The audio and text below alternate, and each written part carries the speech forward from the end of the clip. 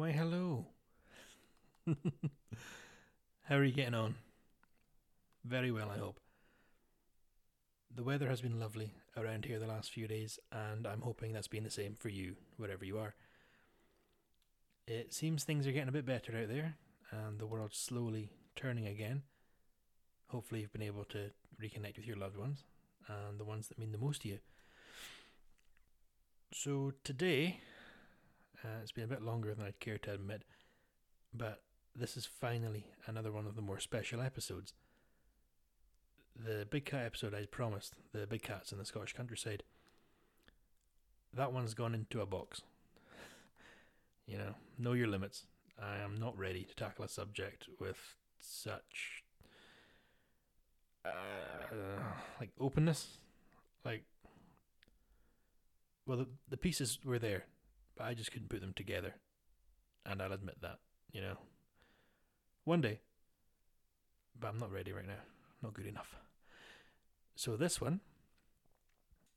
is a special episode.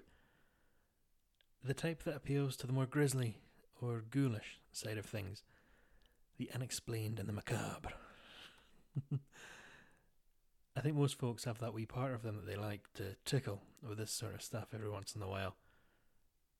Like maybe when you were wee you would hide your face from a horror film. Or, just have a wee look. Or driving past a car accident and not being able not to have a wee glance.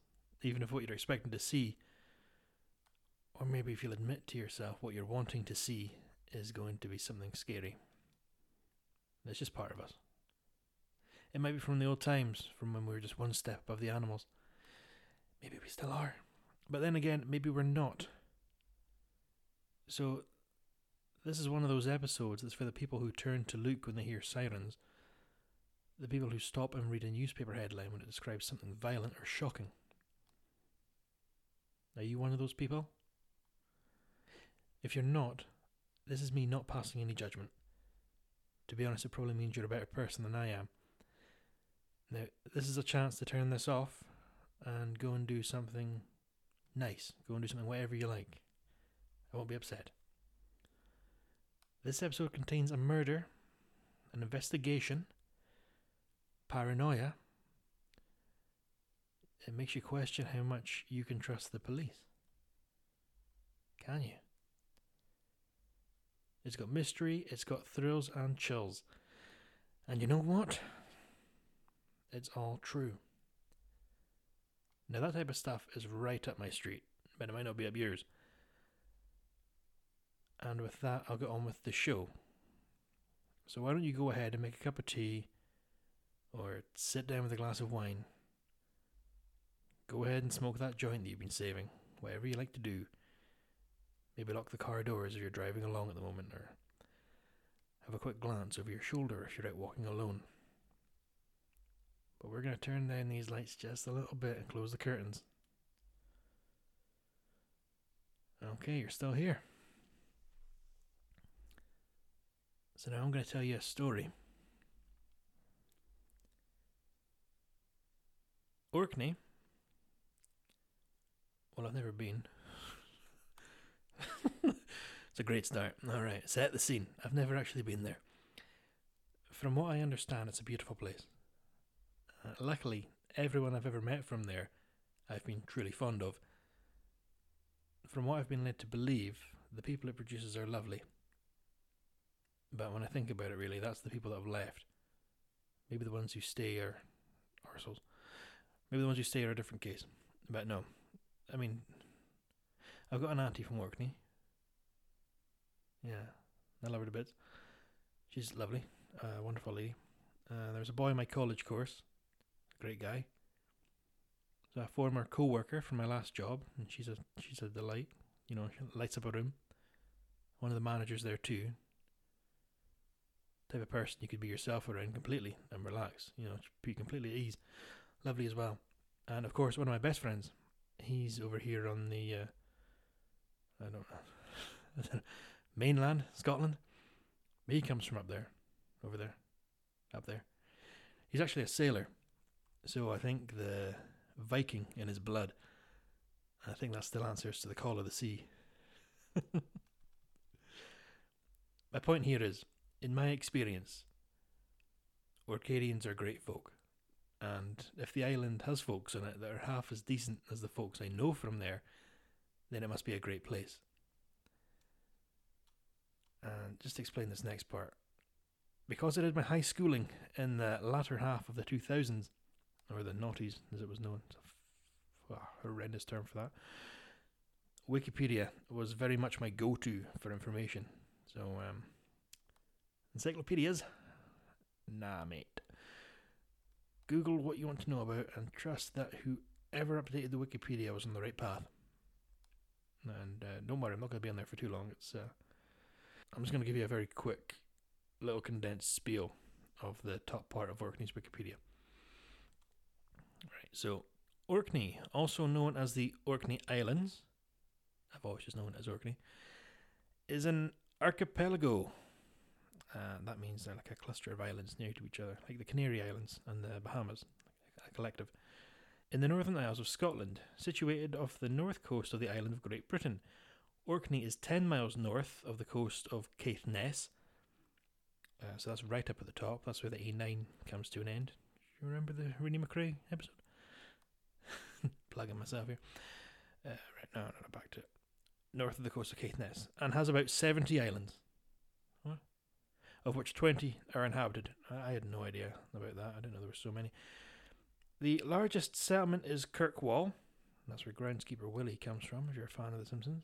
I'll just skip ahead. The islands have been inhabited for at least 8,500 years, originally occupied by Mesolithic and Neolithic tribes, and then by the Picts.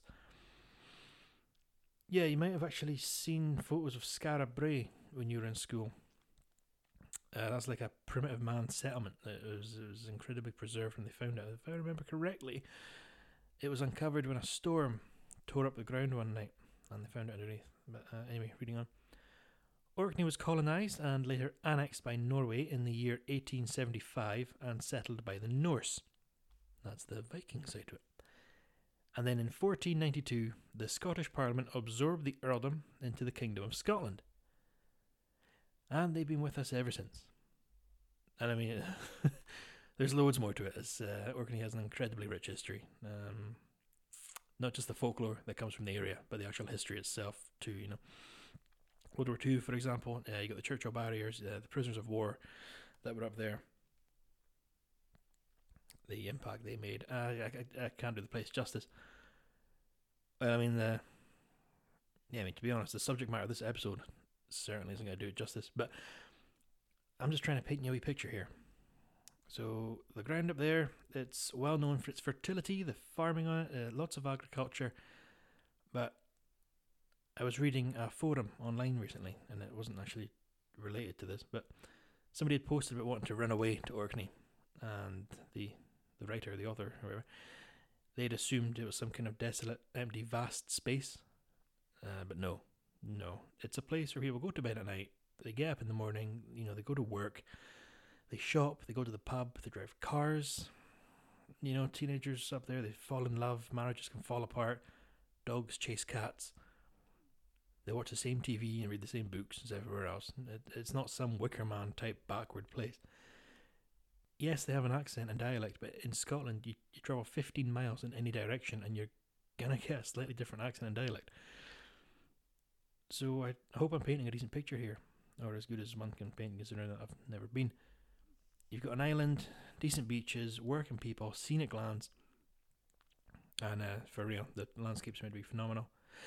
And the largest landowner on Orkney is the RSPB. That stands for the Royal Society for the Protection of Birds. They make sure the lands are kept suitable for the poor wee birds. It's a well-maintained place and popular with tourists. So here's a fun fact for you. You never know, this might help you in a pub quiz. But Orkney is Scotland's busiest cruise ship port. Around 70 ships a year. It's a busy place. And of course there's the police presence, and there's the fire brigade, and the ambulance service, and of course the Coast Guard, because these services are always necessary. So I imagine you're wondering why I'm advertising Orkney as the ideal destination.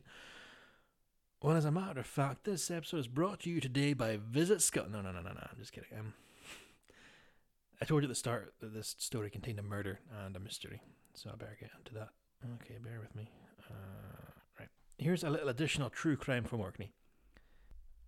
On the evening of March 14th, 1969, the body of a disabled elderly man was found dead. He had been shot. His name was Andrew Kennedy. Police quickly determined that the killer was indeed the victim's neighbour, one Mr. Alexander Walter Bruce. Alexander had been using a shotgun earlier that day that had belonged to Mr. Kennedy. The police were sure of this, so they quickly went and arrested Alexander, who was only 18 years old. They then took him to Kirkwall, and, very poor police work here, they questioned him, without a legal guardian present nor a legal representative. In 1969 in Scotland, if you were under 21, you were illegally viewed as a minor. So to arrest and question this kid under what is not the proper process did the police no favours. Still, they loaded him onto a plane and sent him to Aberdeen. And do you know who he shared the plane with? It's kind of weird. The body of Andrew Kennedy was boarded onto the wee plane as well, because it also had to go to Aberdeen for the proper processing. The incompetence surrounding the whole thing was not ignored by the powers that be, and despite what you hear today about how different things were back then, procedure was still procedure, and standards had to be maintained. Alexander Walter Bruce, whether or not he was the killer of Mr. Andrew Kennedy, was let off. And then Orkney was without a murder for many years. That was until the early evening of June the 2nd, 1994. Diners ate in the Indian restaurant Mumuta's on Bridge Street in the town of Kirkwall. At 7:15 the door opened. A man wearing a black balaclava entered. The man walked through the restaurant. He passed other diners and a waitress as he made his way to the table occupied by a local businessman, Donald Glue, and his family. However, it did not appear that anyone in Mr. Glue's party was this unknown assailant's target. The table was being served by the restaurant manager, 26-year-old Shamsuddin Mahmood. The masked man raised a pistol. He fired one shot that passed through Mr. Mahmood's head, spraying some of the witnesses with blood and brains. The bullet lodged in the wall near one of the restaurant customers. Mahmood collapsed where he had been standing just moments before. The gunman turned and ran away. Nobody had been expecting it. Nobody knew why Mahmood had been selected as a victim, and nobody knew who had done it. As I mentioned, the victim of the crime was 26-year-old Shamsuddin Mahmood. He was a Bangladeshi. I'm going to read a passage directly from a book I was using as a source for this episode. It's a wonderful book, written by a retired lawyer called Jean McLean. It's called Blood in the Glens, True Crime from the Scottish Highlands. If you're of a similar mindset to my own, I can only recommend it. It's a great book and I've read through it a couple of times. So the passage about the victim reads as follows. 26-year-old Shamal was popular on the islands. People describe him as likeable and friendly. He seemed to have no enemies. He was the youngest of a family of 7 and an economics graduate whose family had aspirations for him that he should become a lawyer like one of his brothers. He had a girlfriend in Bangladesh who was studying to become a doctor, and he was expected to marry her. The dead man had his own idea that didn't match up with those of his family, and, for the moment at least, he was happy working in restaurants. And you might be wondering why I'm telling you about that, if it has nothing to actually do with the situation concerning a gunman on the loose. But let's just take a moment to remember that this was a real guy with thoughts and feelings. You know, there are people out there who still miss him to this day. His photos will still be up in houses somewhere. I'm not getting soppy in here.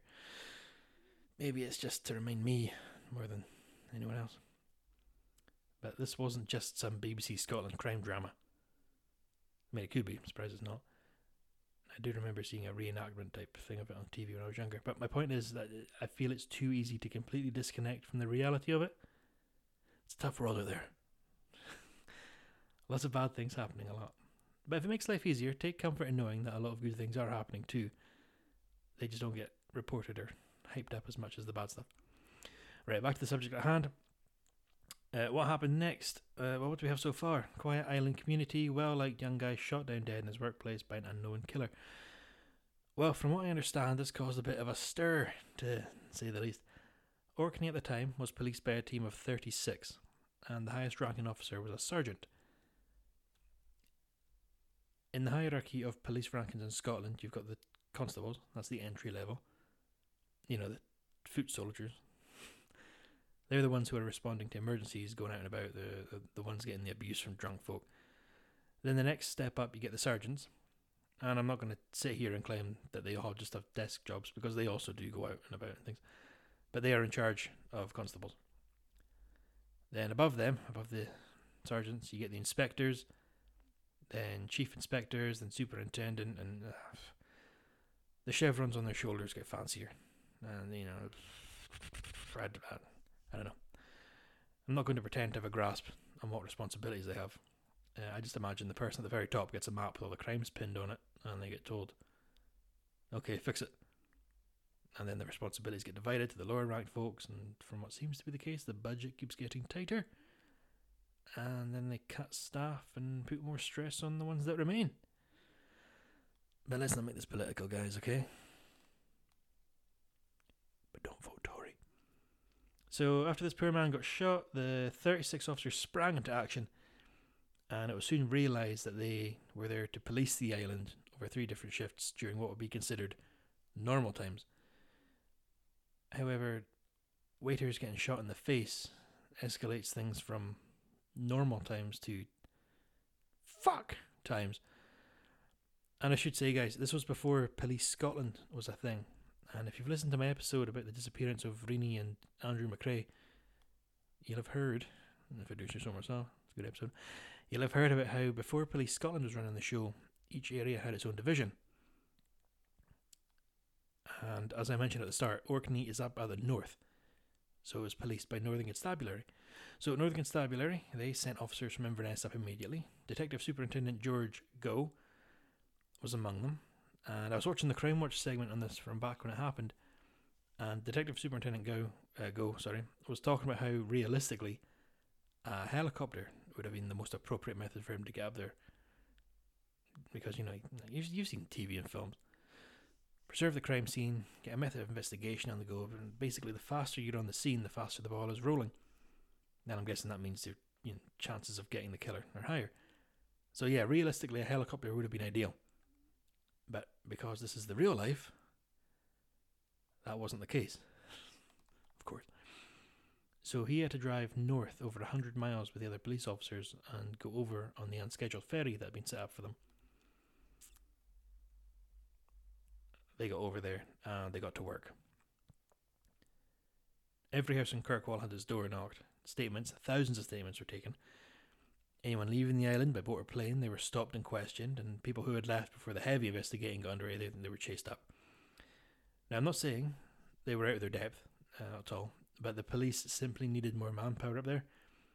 So 20 additional Northern Constabulary officers had to go over, and more would have gone, but as I mentioned, the island is a very popular tourist destination, and there was nowhere to have the officers stay. They had maximum capacity themselves.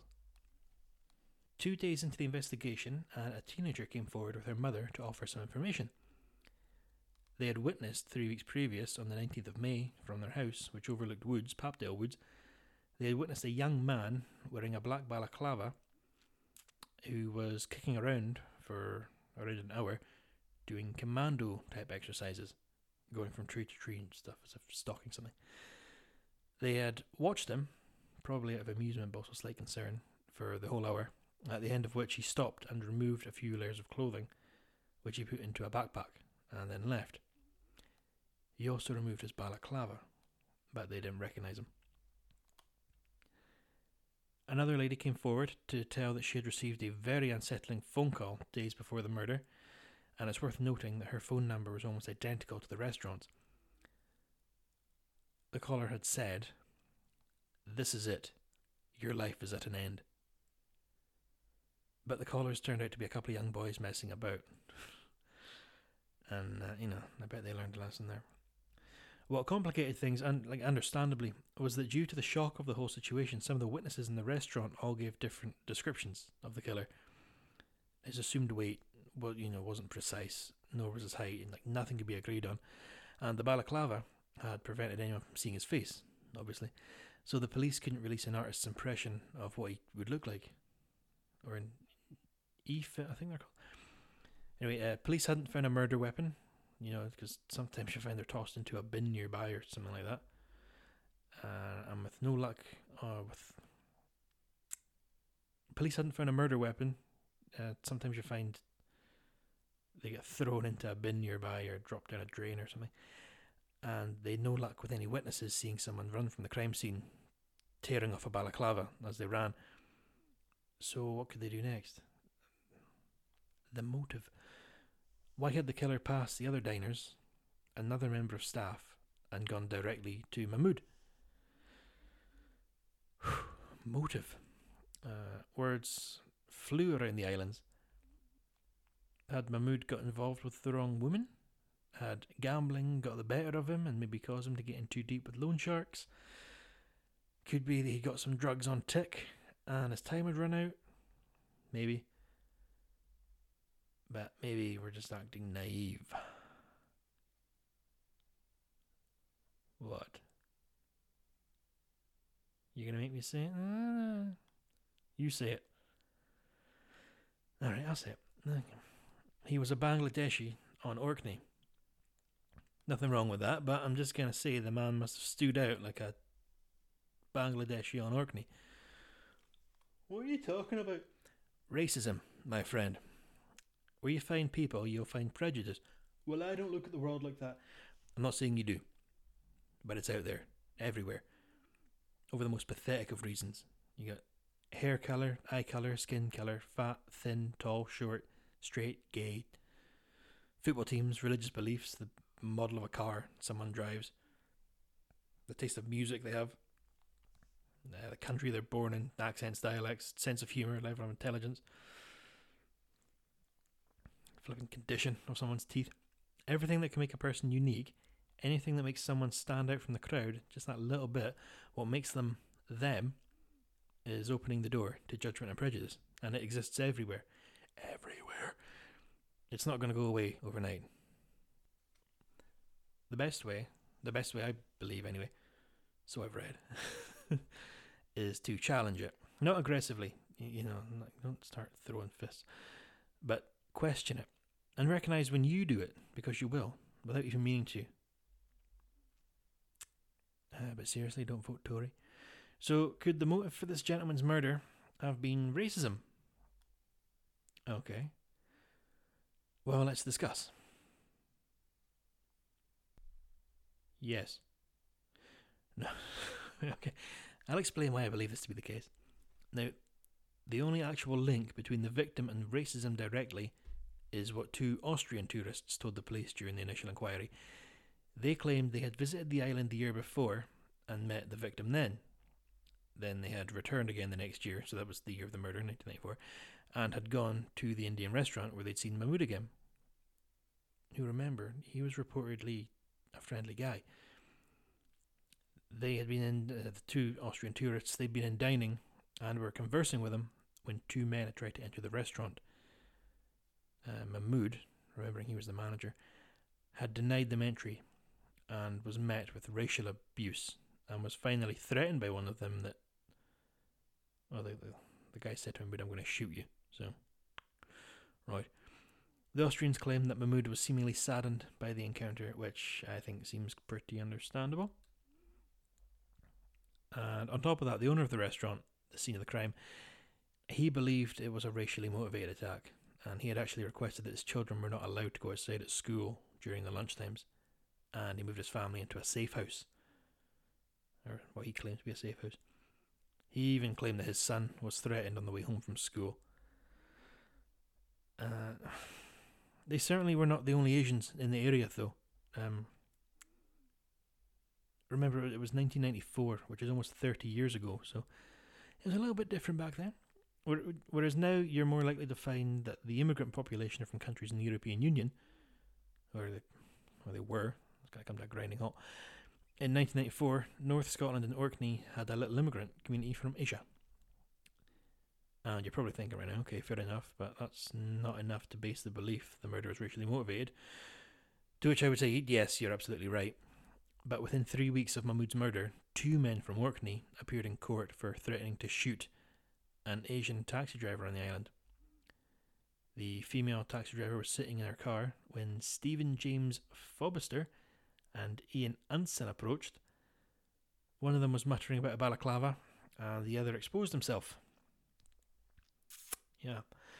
They admitted in court that the colour of the taxi driver's skin was their motivation for what they did. To which they got 200 hours of community service and had to pay £400 compensation to the lady. To add to this too, at the end of June, telephone boxes, you might have to Google what they are, kid. Telephone boxes were discovered on the island containing information about, like leaflets, about the BNP, the British National Party. Now, the British National Party, the BNP, I remember when I was in high school, they were in the news a lot, which was odd because before that no one was talking about them. I think if the news hadn't been talking about them so much, then people would have stopped talking about them anyway. And if you don't know who they are, then that's a good start, really. BNP, bloody nasty people. They're far right fascists, like very far right. They believe Britain should be a white-only country. Just sort of close-minded attitude, like they also no gay people, no immigration, sever ties with any foreign country. Just morons, honestly, out-of-date morons. They cling to this idealized version or of a vision that they have of a world that they never lived in. But you just not 5 minutes ago, you're talking about allowing people to be individual, not to judge. Yeah, I did say that. But if you look up members of the BNP, you'll hopefully be surprised at just how awful some of these folks are. There's charges for terrorism, racially motivated attacks, sex crimes against kids, and just all over dickish behaviour. The type of behaviour that if somebody of colour does, they jump on it, but really it's not nice folk. They're the types of folks who think the Royal Navy should be shooting asylum seekers' boats, when they enter the UK waters, and those types of folks. So that's what was going on in Orkney, apparently. Possibly a bit of racism simmering beneath the surface. Now, an obvious question would be, did they find the gun? No. So, if you're from Scotland and over a certain age, you'll likely remember it. If not, if you're from the UK, you've almost certainly heard of it, and you probably know what I'm going to talk about. Don't worry, I'm not going to get into it. It is a truly evil, nasty piece of Scottish recent history. But in 1997, in March 1997, an absolute abhorrent mistake of a man entered the Dunblane Primary School, just as this class of, primary, about like 4 and 5 year olds, just tiny wee kids, they were doing PE.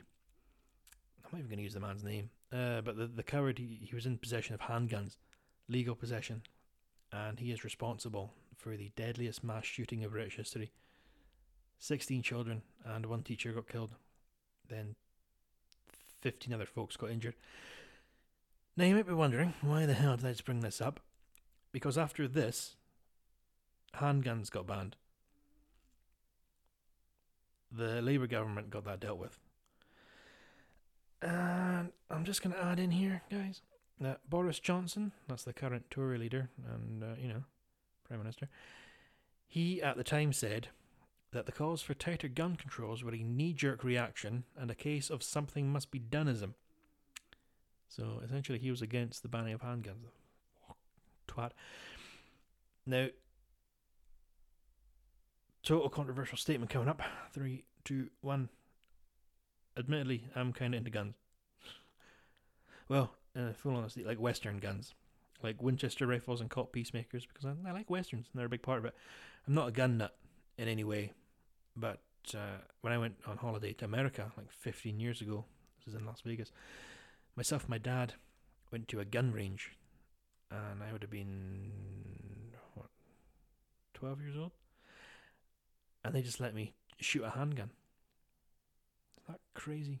I wasn't allowed to stop walking in the casinos. Kids are allowed in the casinos, but they have to keep moving. This is true. Because if they stop, then they'll be exposed to gambling.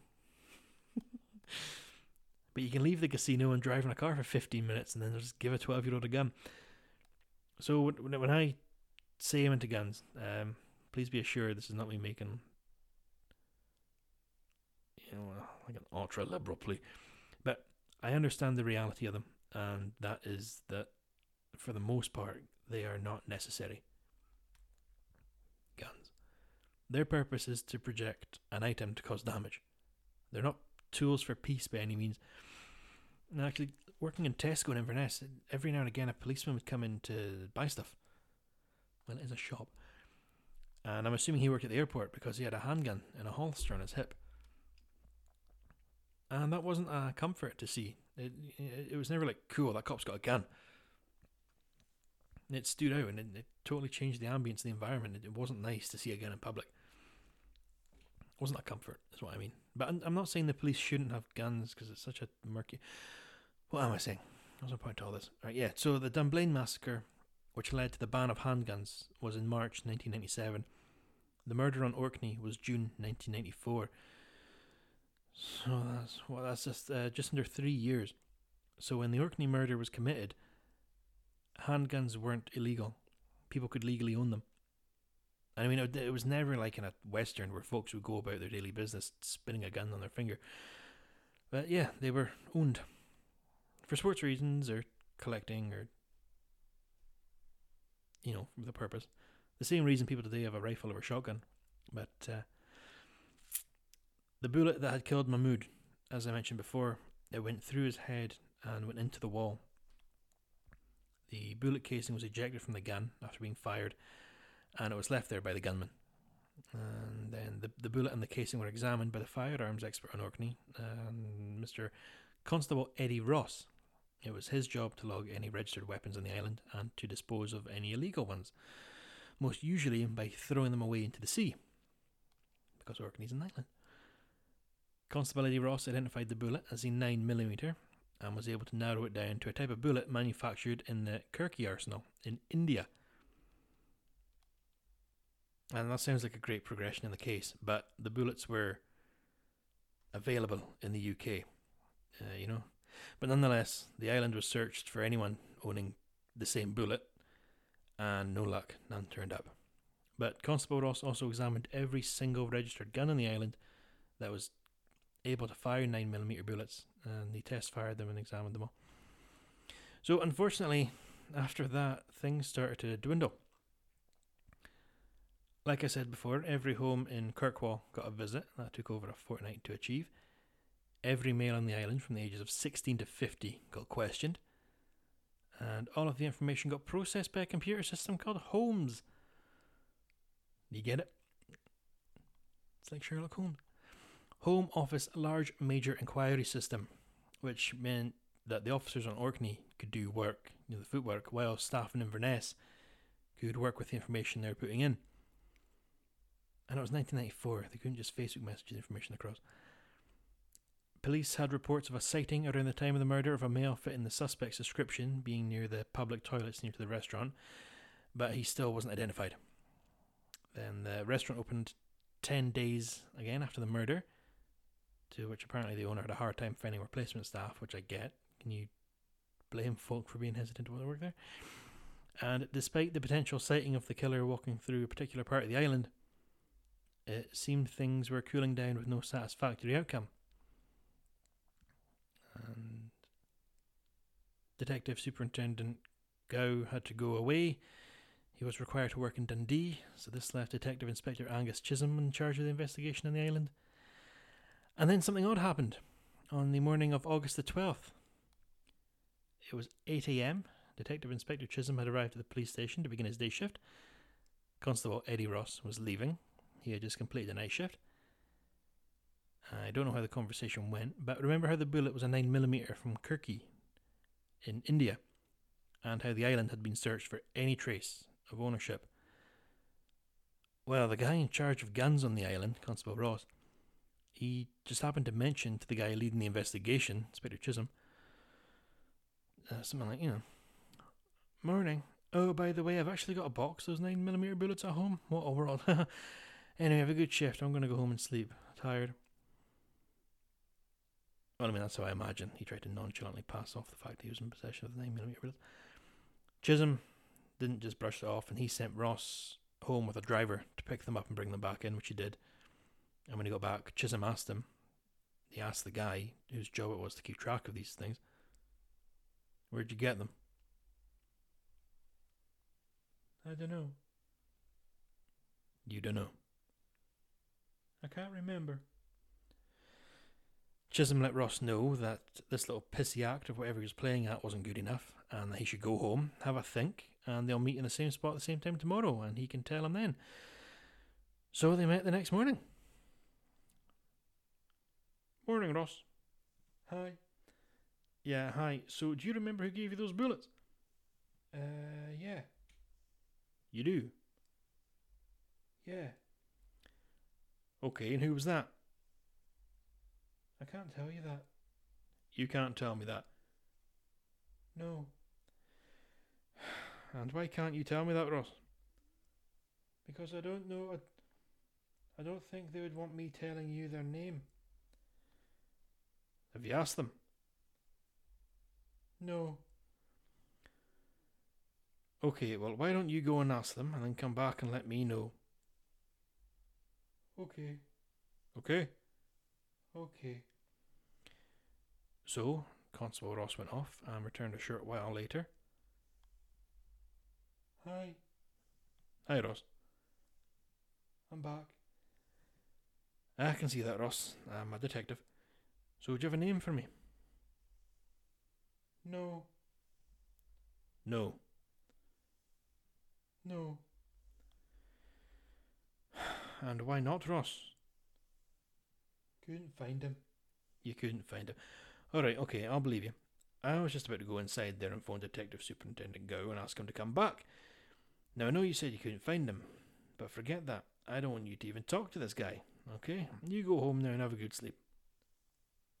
Okay, bye. Bye, Ross.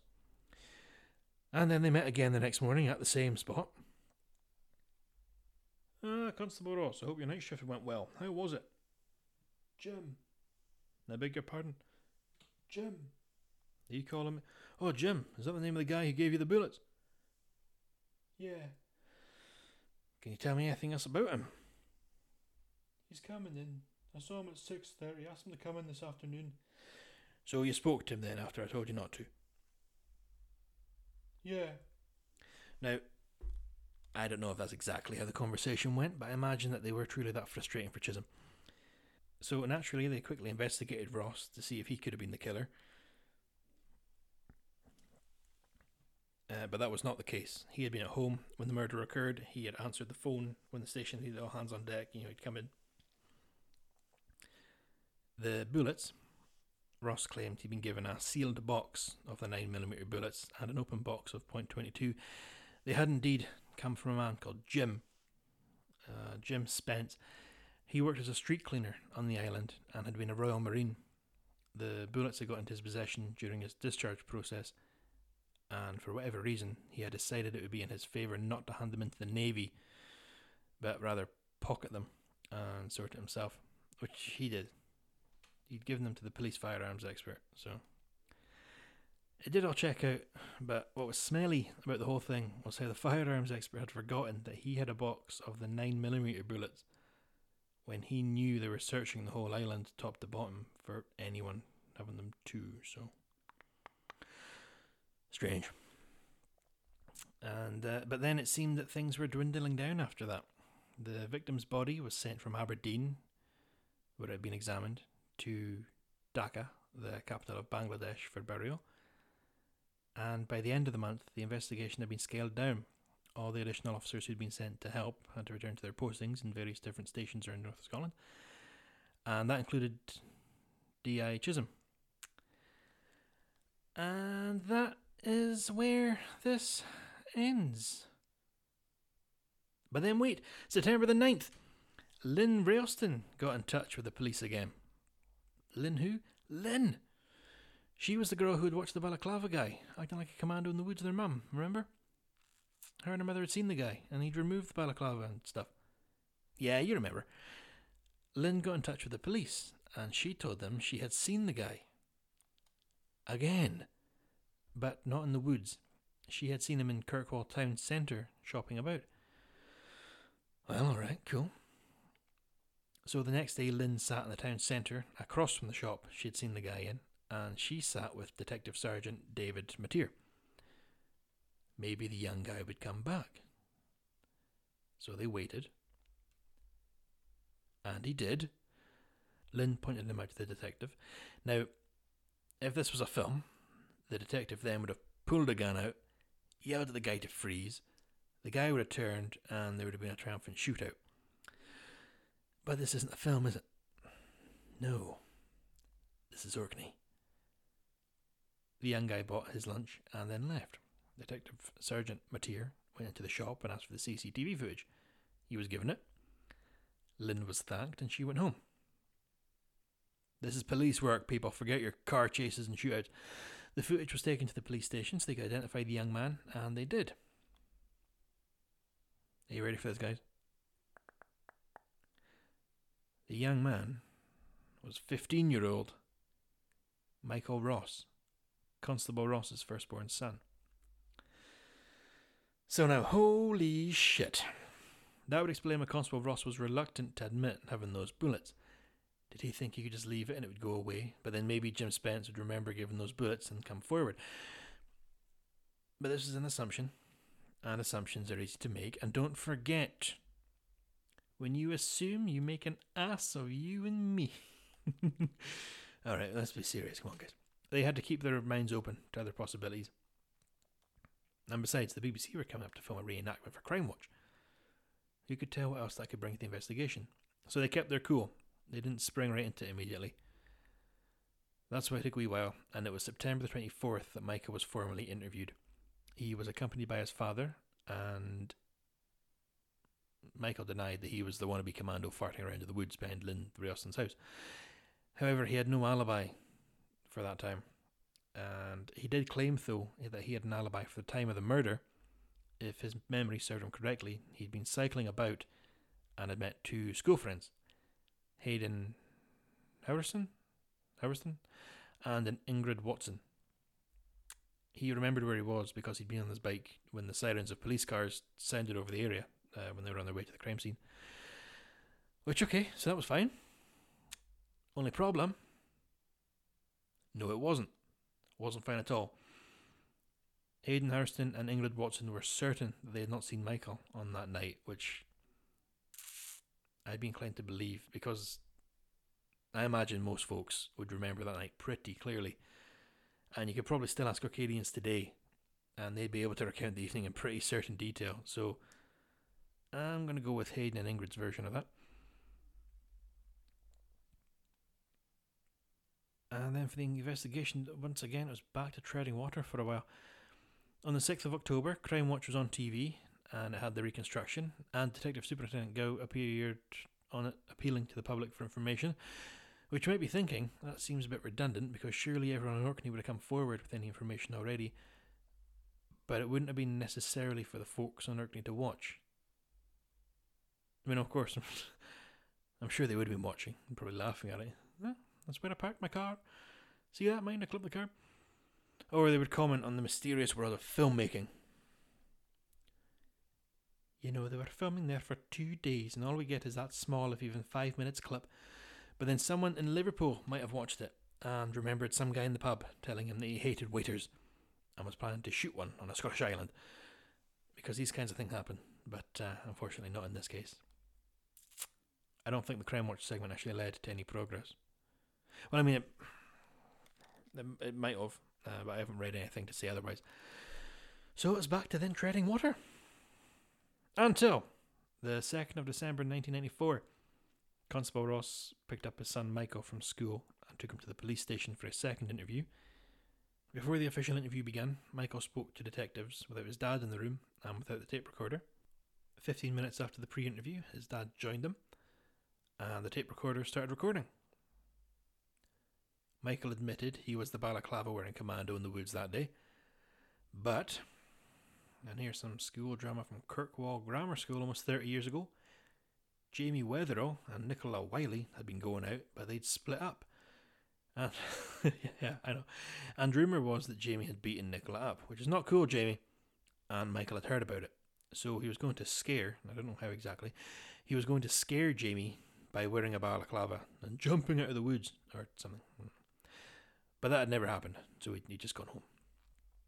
Nicola Wiley confirmed that there was indeed drama with Jamie Wetherill and that Michael would have been aware of it. But no word if she asked him to scare him or whatever. Michael was also once again asked about the evening of the murder. He told the same thing. He was out on his bike. He saw Ingrid and Hayden. They were also interviewed, and same response as last time. They both denied having seen Michael that night. Now, Michael, along with his father, they were members of the gun club on Orkney. And I used to be a member of the local rifle club in my area when I was younger. And it's not what you might imagine. Yes, there's shooting involved, but it's not some gun-crazed club where they all talk about, it's just shooting things and guns. It's not like that. And honestly, I think if any members show that type of inclination, they soon get gently asked not to return. It was a place where you would go, or this is my experience, you'd learn how to handle a rifle with respect and care, safely. You'd shoot some targets in a very safe environment, they don't mess about. And then after that, you'd sit and chill for a little while. You just socialise, and it was a nice place actually. There was very nice people that went there. My point is though, please don't hear that he was a member of a gun club and assume he was some kind of gun nut. He may well have been, but the only thing he would have learned at the gun club was how to properly handle a weapon. He wouldn't have learned intolerance and hate. It's not that kind of, when you see Trump rallies on TV and things, it's not those types of redneck type guns and killing. It's not like that. It's very offensive. In addition to the gun club, Michael was also in the local cadets, and they also used guns. So it seemed this kid was well learned with a shooter, right? And now the thought plickens. Police also re-interviewed Jim Spence. You remember he was the ex-Royal Marine who had given Constable Ross the 9mm bullets way back. Well, he told the police that he had actually given Constable Ross an open, half-full box of 9mm bullets, as well as the unopened one. On top of that, he added, since the investigation began, Constable Ross had spoken to him 3 times, trying to convince him that he had only given 1 box of ammo. This ain't good. Jumping forward a few days, December the 6th, Constable Ross and Michael are back at the police station for further inquiries, during which time the police searched the Ross home. Constable Ross's apparent extensive gun collection all got examined. Nothing matched the murder weapon. All the guns there were legitimately owned. However, Jim Spence's reasoning for giving Constable Ross the ammo was that he was well known to like guns and was a policeman, therefore a man of integrity and one who could be trusted. So the theory is, could the gun that had been used to kill Mahmood have been acquired through similar reasoning? And then Constable Ross just never declared it. Who knows? The search did turn up evidence that Michael Ross was racist. And I'm just going to mention that he had a decommissioned machine gun hanging on as well. To which the mature adult part of me reads that and thinks, yeah, it's kind of strange. But then if I was 15 years old, yeah, that's cool as hell. I'm going to be honest, even now, if someone offered me a decommissioned machine gun, would I say no? Of course I wouldn't. Something that certainly didn't help the Ross's case was that when Michael's girlfriend was interviewed, she told police that in the months after the murder, herself and Michael were walking along the beach one night, and Michael told her he had a gun in his pocket. And I don't just mean that he was happy to see her. And if he did mean that, then this is where it gets weird, because he also told her that he'd taken it from his dad's collection. so it would appear that he had no problem with accessing his dad's guns. However, due to the frustration of no murder weapon turning up, 6 months after the murder, Detective Superintendent Gow made the following appeal to the people of Orkney. He said, "This gun did not just appear one day. Someone must have had it before then. I return to the belief that the solution lies in Orkney and perhaps even in Kirkwall.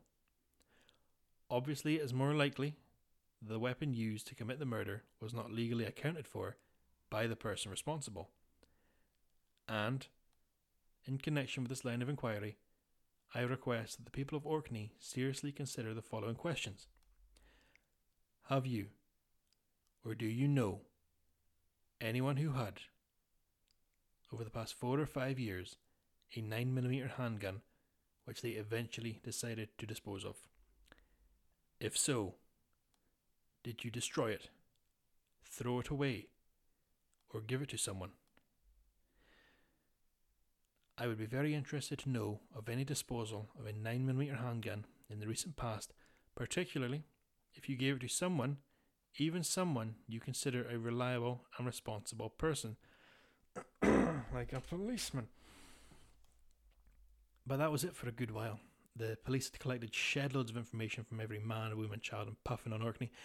They'd spoken to other Indian restaurants around the UK trying to make sense of it. They'd interviewed people of various Bangladeshi communities, national appeals, and they just a dead end.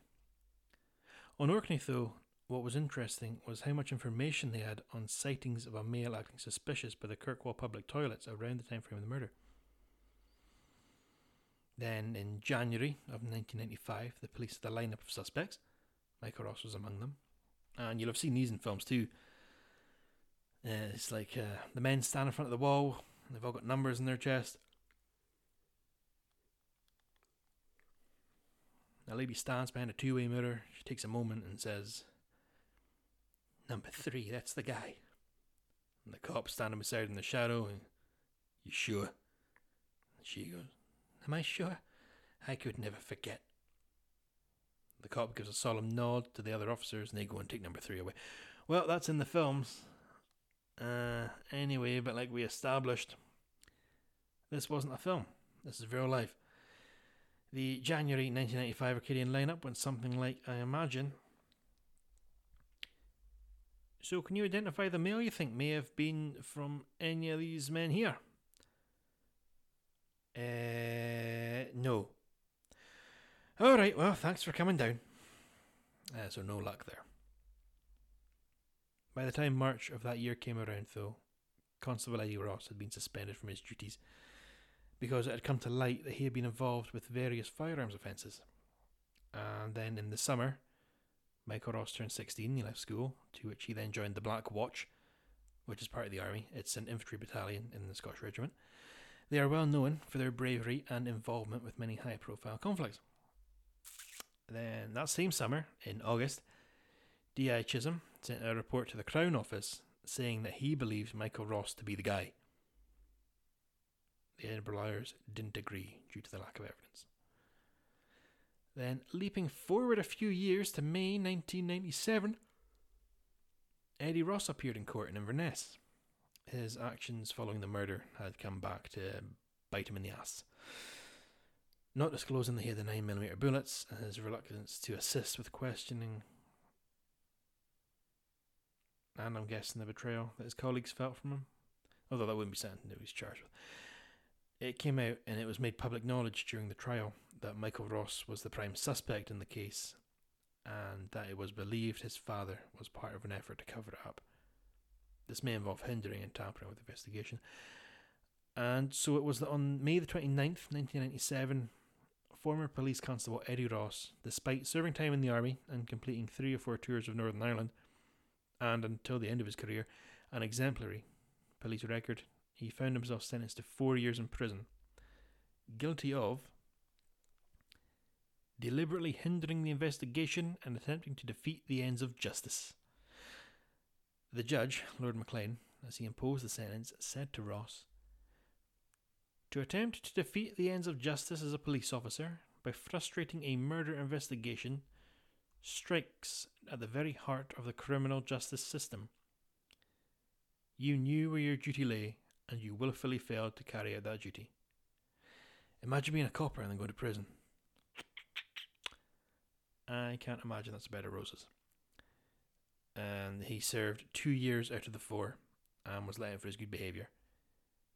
Then he returned to Kirkwall and became an undertaker, and he's still there to this day. Very much involved with the Royal Legion. After the trial, the Sunday Times ran an article writing about how Orkney's racial prejudice led to a wall of silence and how that had played a big part in the police not locking the crime down, but Detective Superintendent Gow shot that down. He claimed Orkney couldn't have been more supportive. Sunday Times talking shit, trying to stir something up. So now the year is 2001. The Game Boy Advance is released along with the Xbox. Apple announces the iPod. That guy who won Who Wants to Be a Millionaire, turns out he's cheated. 9/11 happened. Harry Potter and the Philosopher's Stone, Shrek and the First Lord of the Rings, they all went to the cinemas. And back in Kirkwall there was another murder. A man named Tommy Miller was beaten to death by a local man. Goes by the name Paul Bullen. Bullen pled guilty immediately. Both of them had been stinking drunk. And yeah, as far as crimes go, open and shut case. By the way, 2001, that was 20 years ago. You feel old. So you're probably wondering by now, where can this go from here? The trail has run cold. It seems that whoever did the killing had got away with it. Well, in September 2006, 12 years after the murder, the police on Orkney got a letter. And it read as follows. This is a true letter. I promise that I saw the person who killed the Indian waiter. I saw his face in full and the handgun. It was in the toilets at Kiln Corner. I have lived long enough with the guilt of not coming forward. The person was about 15 plus years approx, white, and had a balaclava on head, but still not turned down. Colour was either dark blue or dark black clothing. He came out of cubicle, but went back in quick when he saw me. I looked over and saw his face in full. The handgun was of natural polished metal or silver, and was like a big Beretta. This may sound stupid, but the way he held the handgun looked like he had handled a firearm before. I just don't ken what to do. Signed, Worried Sick Witness. The worried sick witness was traced. It was local man William Grant. He confidently identified Michael Ross as the person he'd seen in the toilets. However, on the night of the shooting, Mr. William Grant had been drinking heavily, and though that could be used very much against them in court, it was still enough for the Crown Office to let it go to trial. And it did. Michael Ross's trial began on Monday the 12th of May 2008 in courtroom 3 of Glasgow High Court. He was not remanded in custody, so each day he would walk confidently into the courtroom. And there's plenty of photographs of him doing it on Google, but I'll save you some time. It's just a guy in a suit walking to a court. Nothing spectacular. Michael Ross was by this point 29 years old, a sergeant in the army, and living in army accommodation in Inverness with his wife and 2 wee kids. He was tried for the following charges. 1. Between 3rd of May and 24th of May 1994, inclusive, the exact date unknown, at Bridge Street, Kirkwall, outside the Mamuta's Indian Tandoori restaurant, along with other unknown, committed a breach of the peace by uttering racist abuse, threats of violence, shouted, swore and acted in a disorderly manner. 2. On 19th of May 1994, at Papdale Woods, Kirkwall, face masked and head covered, committed a breach of the peace by loitering and crouching behind a wall and trees. 3. On 2nd of June 1994 at the Mamuta's Indian Tandoori restaurant, 7 Bridge Street, with face masked and head covered, shot Shamsuddin Mahmood in the head and murdered him. 4. On the 2nd of June 1994 at the Kiln Corner Toilets, Junction Road and elsewhere in Kirkwall, having committed the crime in charge 3 and being conscious of his guilt, changed his clothing and footwear worn while committing the crime and disposed of the weapon. This he did to defeat the ends of justice and avoid detection, arrest, and prosecution. And if you're wondering what exactly breach of the peace is, allow me to read directly from the same book as before. Breach of the peace is defined as behaviour which might cause fear or alarm to any other person. It is one of the most commonest crimes prosecuted in the lower courts in Scotland, as it covers a multitude of activities which do not fit the definition of other specific criminal acts. Its flexibility allows the justice system in Scotland to respond to crimes such as stalking before any specific Act of Parliament is enacted. During the trial, the victim's brother travelled over from Bangladesh and spoke of his dead brother. He explained his personality, his hopes for the future, their family's hopes for the future, and expressed that there was no known reason for someone to want the man dead. The victim's co-workers from the restaurant spoke. They confirmed he was a good man, firm but polite with customers, as a manager should be. All the diners from the evening of the murder, they all gave evidence. Some of the cadets from Michael Ross's time in the island's cadet club gave evidence, especially about his skill with guns. They also mentioned his racist views. He is reported to have said on at least one occasion, blacks should be shot. Michael Ross's girlfriend from the time spoke about the evening on the beach when he had claimed to be in possession of a gun from his father's collection. Hayden Houston spoke to confirm he had not seen Michael on the evening of the murder, despite what Michael's alibi claimed. Ingrid Watson could not attend. At some point between 1994 and 2008, she had sadly died in a road accident, and she would have been in her late 20s by this time. William Grant, the man who had sent the letter, the sick, worried witness, he spoke about how he had seen Michael in the toilets holding a gun, and his testimony was torn apart by the defence, as expected. And Michael's family, they gave evidence. His little brother spoke of the bond between the father and son. The mother was questioned on the materials found in Michael's room during the police search, which it turned out he'd had some Nazi drawings and scribbles. The mother dismissed these as just boys' stuff. Former constable Eddie Ross spoke and claimed that his own conviction was a miscarriage of justice. He stuck to his guns about the amount of ammo Jim Spence had given him. He denied believing that his son had anything to do with the murder. Michael Ross's army career was used in defence. By all means, a model soldier, loyal to his troops and not at all prejudiced towards Fijian soldiers he had served with. With regards to any sociopathic tendencies, it was noted that Michael had openly wept when fellow soldiers from his battalion had been killed. So then the jury retired on Thursday, the 16th of June. Lord Hardy reminded the jury that a guilty verdict must be decided if they are certain beyond any reasonable doubt. And they couldn't come to a decision that day. But by lunchtime on Friday, the 17th of June, they had. They found him guilty. Upon hearing this, Michael Ross looked up for the first time since the trial had begun. He leapt over the court furniture and swept the court security aside. Donald Finlay, his defence advocate, cried after him and pled for him to stop. Ross escaped the courtroom and ran towards the fire exit. A court official got him to the ground with a rugby tackle before a policeman caught up and they handcuffed him.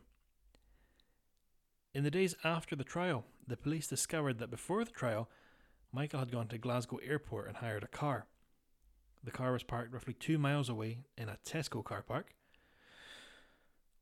Then when they opened the boot, they discovered it was filled with army materials, camouflage gear, combat boots, along with grenades and a very illegal submachine gun. What do you think he was planning? Michael has since commented on saying that he had intended to escape to the Highlands to live off the land as a fugitive. The machine gun, which he had illegally owned since seizing it in Russia, was to be used to take down deer. And I don't know about you right now, but to me, that has a wee bit of an odour of bullshit. Michael was eventually sentenced to a mandatory life sentence, with a punishment tariff of 25 years for the murder and a further 5 for being an idiot and staging the wee escape attempt and, of course, the cache of weapons. Lord Hardy spoke to Michael and said, "It was a vicious, evil and unprovoked murder. Your actions in murdering him were an act of cowardice, and, despite what was said about your army career, it is clear from your actions after conviction that you are still a coward." Ooh, burn. And in regard to a police cover-up and the weapon, just give this a little listen. Police investigating the discovery of a handgun in Kirkwall will consider whether it's linked to the murder of a Bangladeshi waiter. The weapon was discovered in the garden of a former police detective, known to have been an acquaintance and colleague of Eddie Ross, the father of Michael Ross, who was convicted of the 1994 killing. From Orkney, Mark Hurst reports. Last month, police recovered what appeared to be a handgun from the garden of this Kirkwall property. The weapon was discovered by the householder while she was gardening and is believed to have been wrapped in plastic. Today it emerged the elderly resident is the widow of a former police detective known to have been an acquaintance of Michael Ross. Ross was convicted in 2008 of the 1994 murder of Indian restaurant waiter Shamsuddin Mahmood, who was shot dead as he served diners. It was Orkney's first murder case in 25 years and sent shockwaves through this quiet community. For 12 years the case remained unsolved, but new evidence from an eyewitness who claimed to have seen Ross near the murder scene resulted in his arrest and subsequent conviction. It could be some time before the weapon that was found here is checked by forensic experts. Its discovery has fueled further speculation about this very controversial case, which almost 20 years on continues to divide local opinion. Police sources have said that a number of lines of inquiry would be pursued, including a possible link to the brutal murder. Investigating officers involved in the original inquiry never recovered the weapon used in the shooting, which was a 9mm handgun. The newly discovered weapon is currently being examined by forensic experts at the Police Firearms Laboratory in Glasgow. The Scottish Criminal Cases Review Commission is currently considering whether to refer the conviction of Michael Ross back to the Court of Appeal. Mark Hurst, STV News, Kirkwall. And, well, I think I'll go ahead and leave that there. That is where we are today. Michael is still in prison and his dad is still in Kirkwall. Who really knows what happened? What do you think? You can get in touch with your thoughts and opinions, of course, because I'd love to read them. I just find it interesting. It just shows no matter where you are, overpopulated cities or remote islands, where there's people, there's the benefits of a social community, no doubt, but there's also flaws. And sometimes those flaws can be deadly, often violent, but sometimes deadly. And please don't let this put you off visiting Orkney, or trusting the police, I suppose. As I said, I've never been to Orkney, but I would love to go one day. Yeah, one day perhaps. I don't imagine I'll go to the current Indian restaurant in Kirkwall though, because I was on the TripAdvisor for it and it's not got good reviews. Although one did actually mention, you would never know someone got murdered in here. Like, what do they expect? It's the chalk outline on the floor. No, bloodstains in the walls. As always, it's been a pleasure getting to read and put together the information from these special episodes. Sorry, it just came to a sort of grinding halt here. I used the book Blood in the Glens by Jean McLennan, as well as the internet to get all the information. And there's so many articles on this, it's fantastic. True crime. There's just something to it, isn't there? So, if you do have any thoughts, get in touch. Also, if you have any future special episode suggestions, please feel free, you can suggest them, Email us at thecrackpodcastcontact@gmail.com. Once again, that is thecrackpodcastcontact@gmail.com. We have a Facebook, The Crack Podcast. You can follow us on Twitter @PodcastCrack, capital P on podcast, capital C on crack. And check us out on Instagram. I'll always give a follow back, so it's thecrack.podcast. And then finally, you get a cliche podcast play. If you've enjoyed this, please feel free to help out by sharing, spread the word, get it out there. If you can find the time to review, that is most appreciated. All these little things, they do greatly help out. And with that, I'll take a big deep breath in, slap my thighs and say, right, then stand up and make to leave. Right. Okay. remember, take care of yourself. Be careful out there. Don't take any shit. And just be good. I'll speak to you next time. Bye for now.